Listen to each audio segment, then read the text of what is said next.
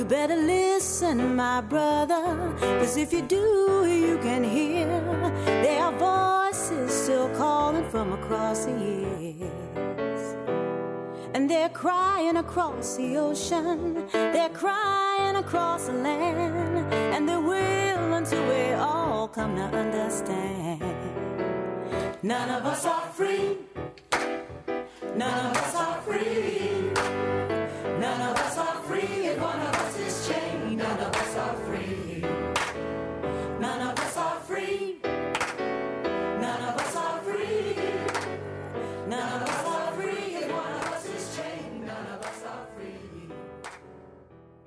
There are people in darkness. Welcome to the Labor Radio Podcast Network's Wednesday live stream. My name is Evan Papp, and I'm the executive producer of Empathy Media Lab. We focus on labor, political economy, art, and culture. And my co-host tonight is Patrick Dixon. Patrick, how are you doing? I'm pretty good. Pleased to be joining you, Evan, from about half an inch of snow in Arlington, Virginia. I'm one of the producers of the Labor History Today podcast, and I'm excited about our lineup of guests this evening. Our first guest is Kayla Blotto, who is the president of the nonprofit's Professional Employees Union, and she's going to be discussing why white-collar workers need unions and unionization efforts for nonprofit workers. Kayla, how are you doing? I'm great. Thank you so much for having me. Well, thanks for coming on. It's a very important topic, especially around Washington, D.C. There's so many nonprofit folks. My background is in nonprofit. So could you begin talking a little bit about what is the Nonprofit Professional Employees Union? And since you're the president, what is some of the work that you're doing right now? Yeah, so the Nonprofit Professional Employees Union is a local of IFPTE, the International Federation of Professional and Technical Engineers. And we represent over 30 different nonprofits across the country. We represent workers at think tanks and advocacy groups. I personally work at the Economic Policy Institute as my full-time job. I'm the director of media relations there. And EPI was actually the first unit to organize with NPEU way back in 1998. And since then, we've grown to representing over 30 different units across the country. We represent workers at places like Center for American Progress, Washington Center for Equitable Growth, Community Change. And we just announced a new one yesterday, the Animal Legal Defense Fund. So we're growing. We have a ton of nonprofit workers that want to be part of a union, and we're helping them achieve a more equitable workplace. Well, we will talk about that victory, and congratulations on that. Thanks. A lot of people think about nonprofits as being a bunch of do-gooders. And so the first question for someone completely outside of this sector and with little understanding about unions, why are these do-gooders, why do they need a union? Well, nonprofits are unfortunately part of this capitalistic, exploitative economy that we're all a part of. And even though a lot of them have really great missions, a lot of times they fall short in expressing those pro-labor, progressive worker values to their own staff. And, especially we know from data that, people are not, having an advanced degree and being in a white collar organization, people are not immune from things like discrimination. And it actually, pay increases actually get worse with the more education that you have. And so having a union is really important to basically making sure that our voice is heard, and that there are mechanisms in place for dealing with issues that arise and creating a more equitable and democratic workplace. I think from my experience in nonprofits, some of the people on the top can make upwards of 100 to 200, 250, or even more than that, $1,000. Yep. Yeah, but per year, and then they could be paying associates $30,000 a year, and it's all coming from the same pool of cash that's being raised. Could you talk a little bit about this article you wrote about a year ago in these times on the answer to burnout at work? Isn't this self-care? It's about unionizing. Yeah, I think we're really seeing that right now during the pandemic, especially. We've seen a surge in workers wanting to organize. I mean, you know, we're all burnt out. We've all been on a million Zoom calls, working from home. And, you know, a lot of us, we're lucky, you know, we get to work from home and, you know, but a lot of people have childcare obligations or family responsibilities. But having a union really does create a safeguard and some certainty. And so, you know, and even with that, you know, even without the pandemic, there's so many toxic things in nonprofit culture that, you know, you hear from management maybe to just, you know, relax, or, you know, there's also all sort of people who will want to sell you candles and massages and all that stuff. But that isn't really going to create systemic change and create more power for the workers in order to actually change the issues that are really affecting them. And so we definitely recommend forming a union. That's not to say self-care isn't important. Obviously, it's all super important, taking care of your mental and physical health. But, you know, forming a union is really one way to create that systemic change and rebalance the power at your workplace so that you can actually address some of these issues that are making it such a stressful environment. The exploitative nature of this, where you have some of these junior associates, workers that may not have tenure or just may not be in the management, they believe in the mission, and it's exploitative in the sense that they are working because they believe in the mission, and they are willing to work more than those 40 hours and oftentimes not be compensated. But that's where you have some of the people on top actually taking more than and not really sharing the full pool. Yeah. What was your background in nonprofits before you went to your current position? Yeah, so I've worked in non-union nonprofits as well as union nonprofits. And what you said about particularly young people and other marginalized and vulnerable people basically taking on additional work and then not being compensated for it. That's definitely unique to the nonprofit culture. I think that we're all giving so much of ourselves for the mission of the organization. And to be clear, you know, the reason that we all work at nonprofits is because we support the mission of the organization.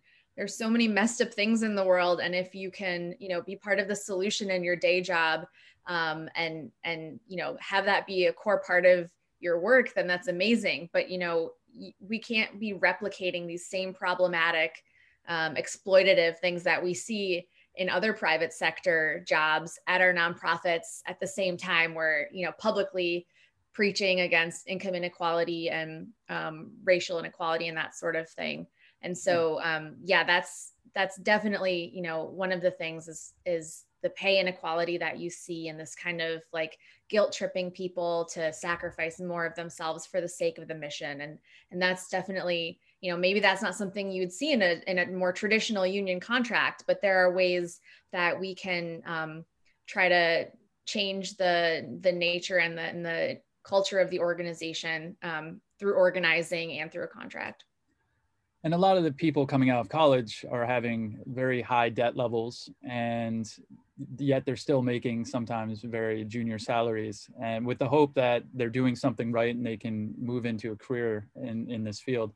And before opening up with Patrick, and I do want to ask you a little bit, a lot of nonprofits are oftentimes, you have a very racially unequal distribution of power, from my experience, where you have a lot of white people who are generally in management, and most of the minorities can oftentimes fall into more operational roles and less decision-making roles. Could you talk a little bit about that type of work that you may be doing with your union and with the NPEU? Yeah.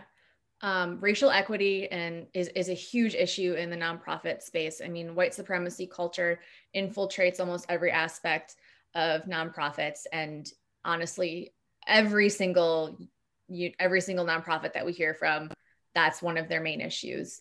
And I think, you know, there are a lot of ways in which that we've tried to focus and solve this, but you know, pay equity is a huge issue, making sure that people are being paid equally for the same work, creating pathways to promotion and professional development, giving creating more equitable hiring processes and making sure that once people are hired, that they feel supported and that they have professional development and ways to grow.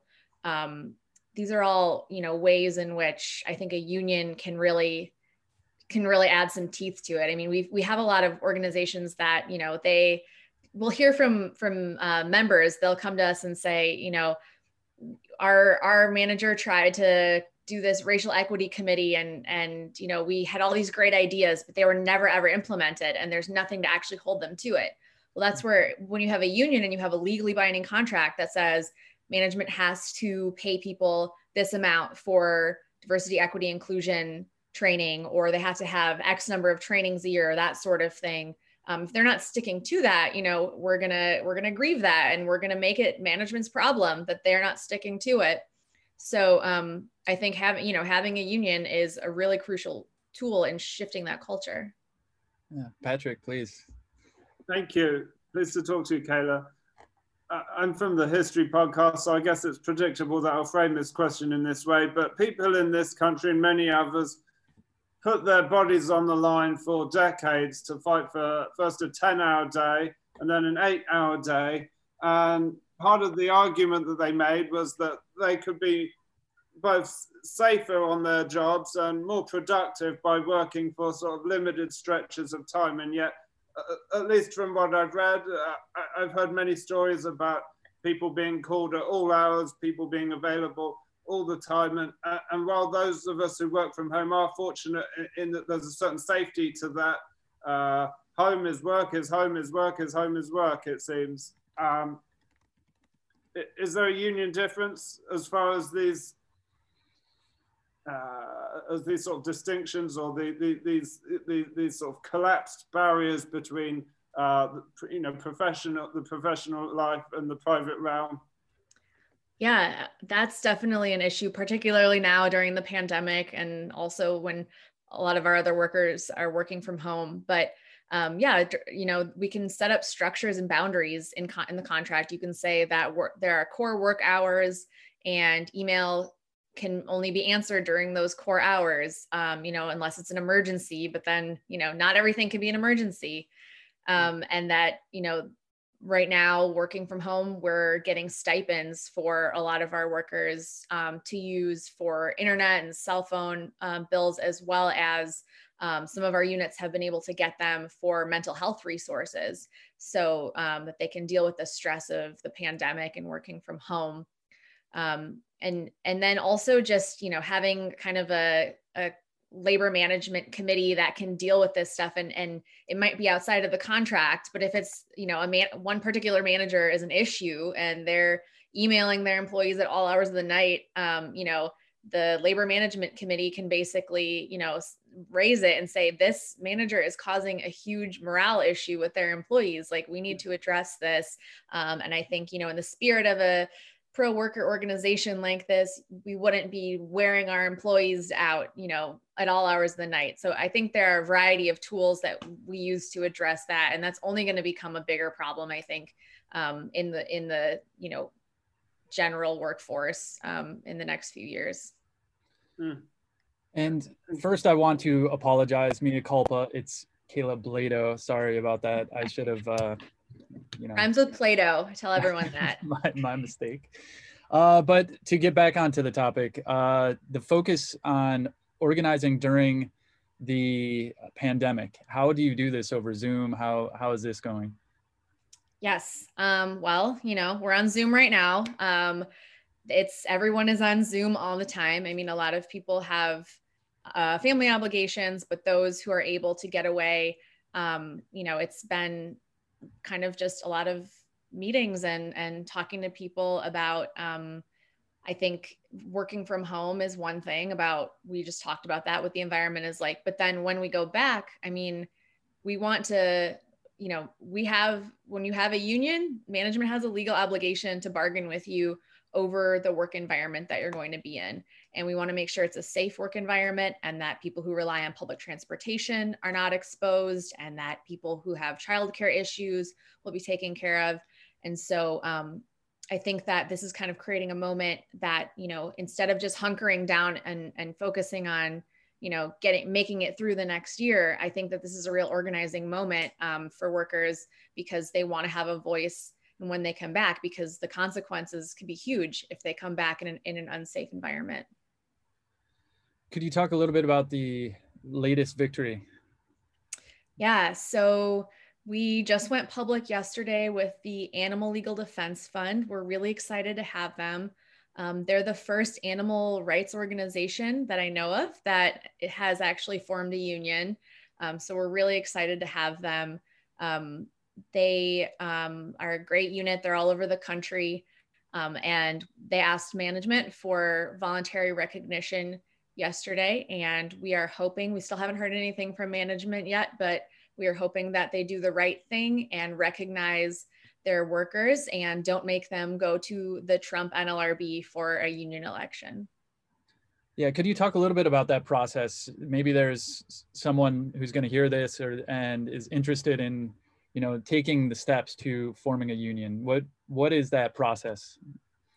Yeah, so first you want to talk to your coworkers. So maybe talk to a small group of coworkers who you think might be on the same page as you, that they have had some of the same issues, and that you all think that forming a union would really help them.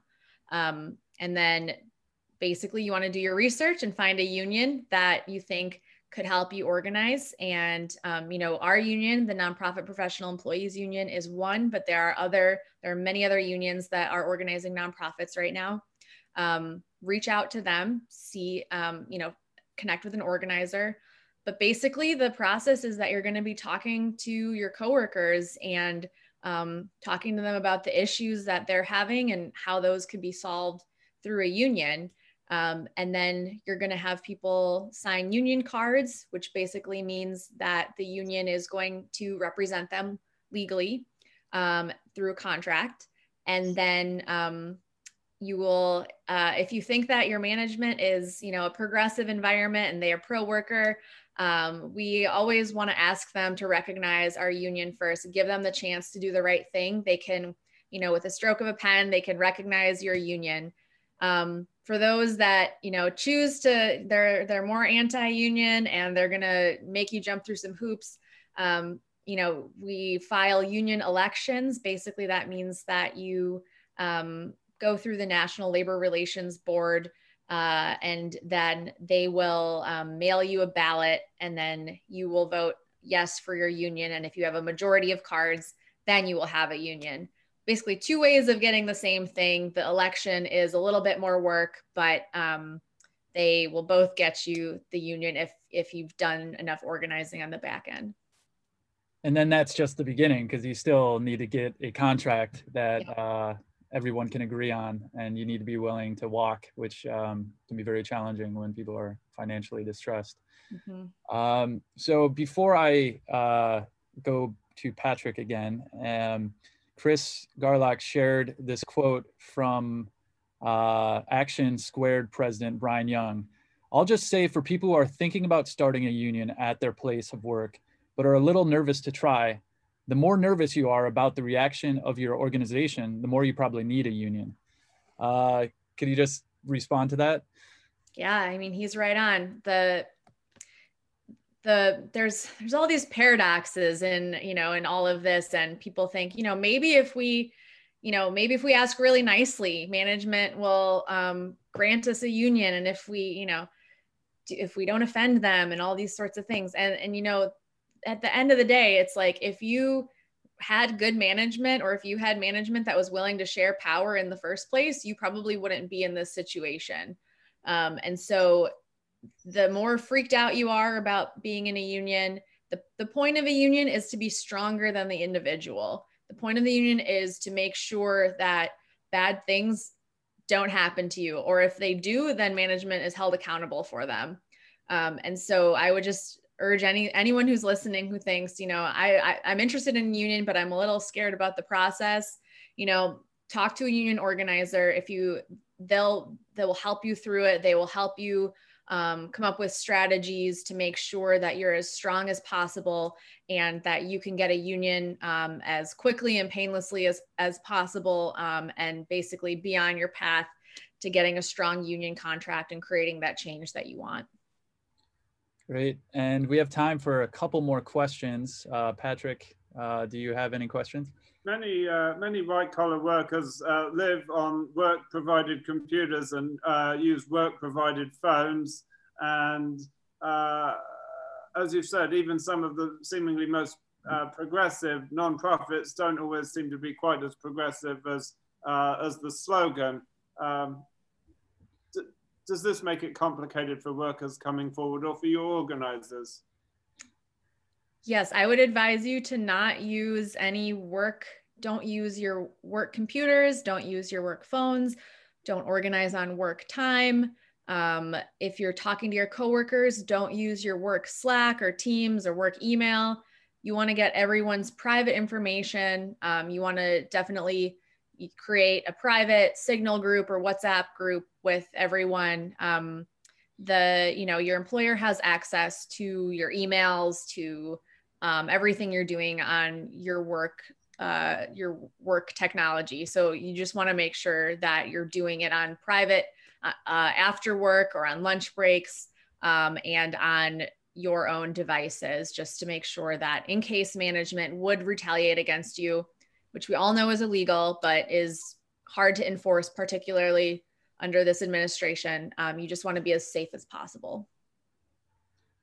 So something that I've thought a lot about I was inside the government, international development, and a lot of international development got hollowed out in the 1990s, and a lot of the contracting, then they created an entire contracting body to help implement, and a lot of it are not for profit, non-government organizations to carry out the functions of these what the government used to do in foreign policy and international development. Meanwhile, a lot of the workers in the nonprofits at the lower levels don't have the union, don't have the protection, don't get the same pay as federal employees, don't get the same healthcare, the pension, all that other stuff. But the people on top of the nonprofits are getting $250,000 a year and things like that. I guess going into 2021 with the new administration, and obviously a lot of challenges with nonprofits and foundation funding, what is your, what's your hope, and what are some of the opportunities that we can keep ensuring that we can unionize this entire sector that is oftentimes doing services for the government? Yeah. Well, I would first of all urge the government to not keep outsourcing jobs that should be, done by the government into the nonprofit industrial complex. I think that, and then the jobs that are created in the nonprofit space, make sure that those are good jobs and that people are being paid equitably for them. No one should be living in poverty or have to take on more than one job in order to make it in DC. And so we want to make sure that, those places can be easily unionized and that management doesn't fight those unions, and that they also adopt, some of the maybe good pay structures and that sort of thing that that the government already has in place. How can people learn more about this union and just going forward? Sure, they can find us online. Our website is npeu.org. And you can find us on social media. We're on Twitter at Nonprofit Union and Instagram as well. And you can also find us on Facebook at the Nonprofit Professional Employees Union. Please reach out if you have any questions. We can talk to you, or we can connect you with one of our other friends at another union who might be able to help you.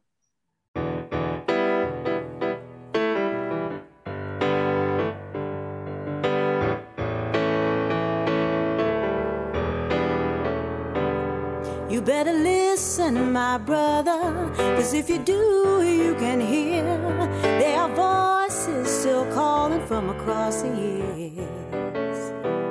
And they're crying across the ocean, they're crying across the land, and they will until we all come to understand. None of us are free, none of us are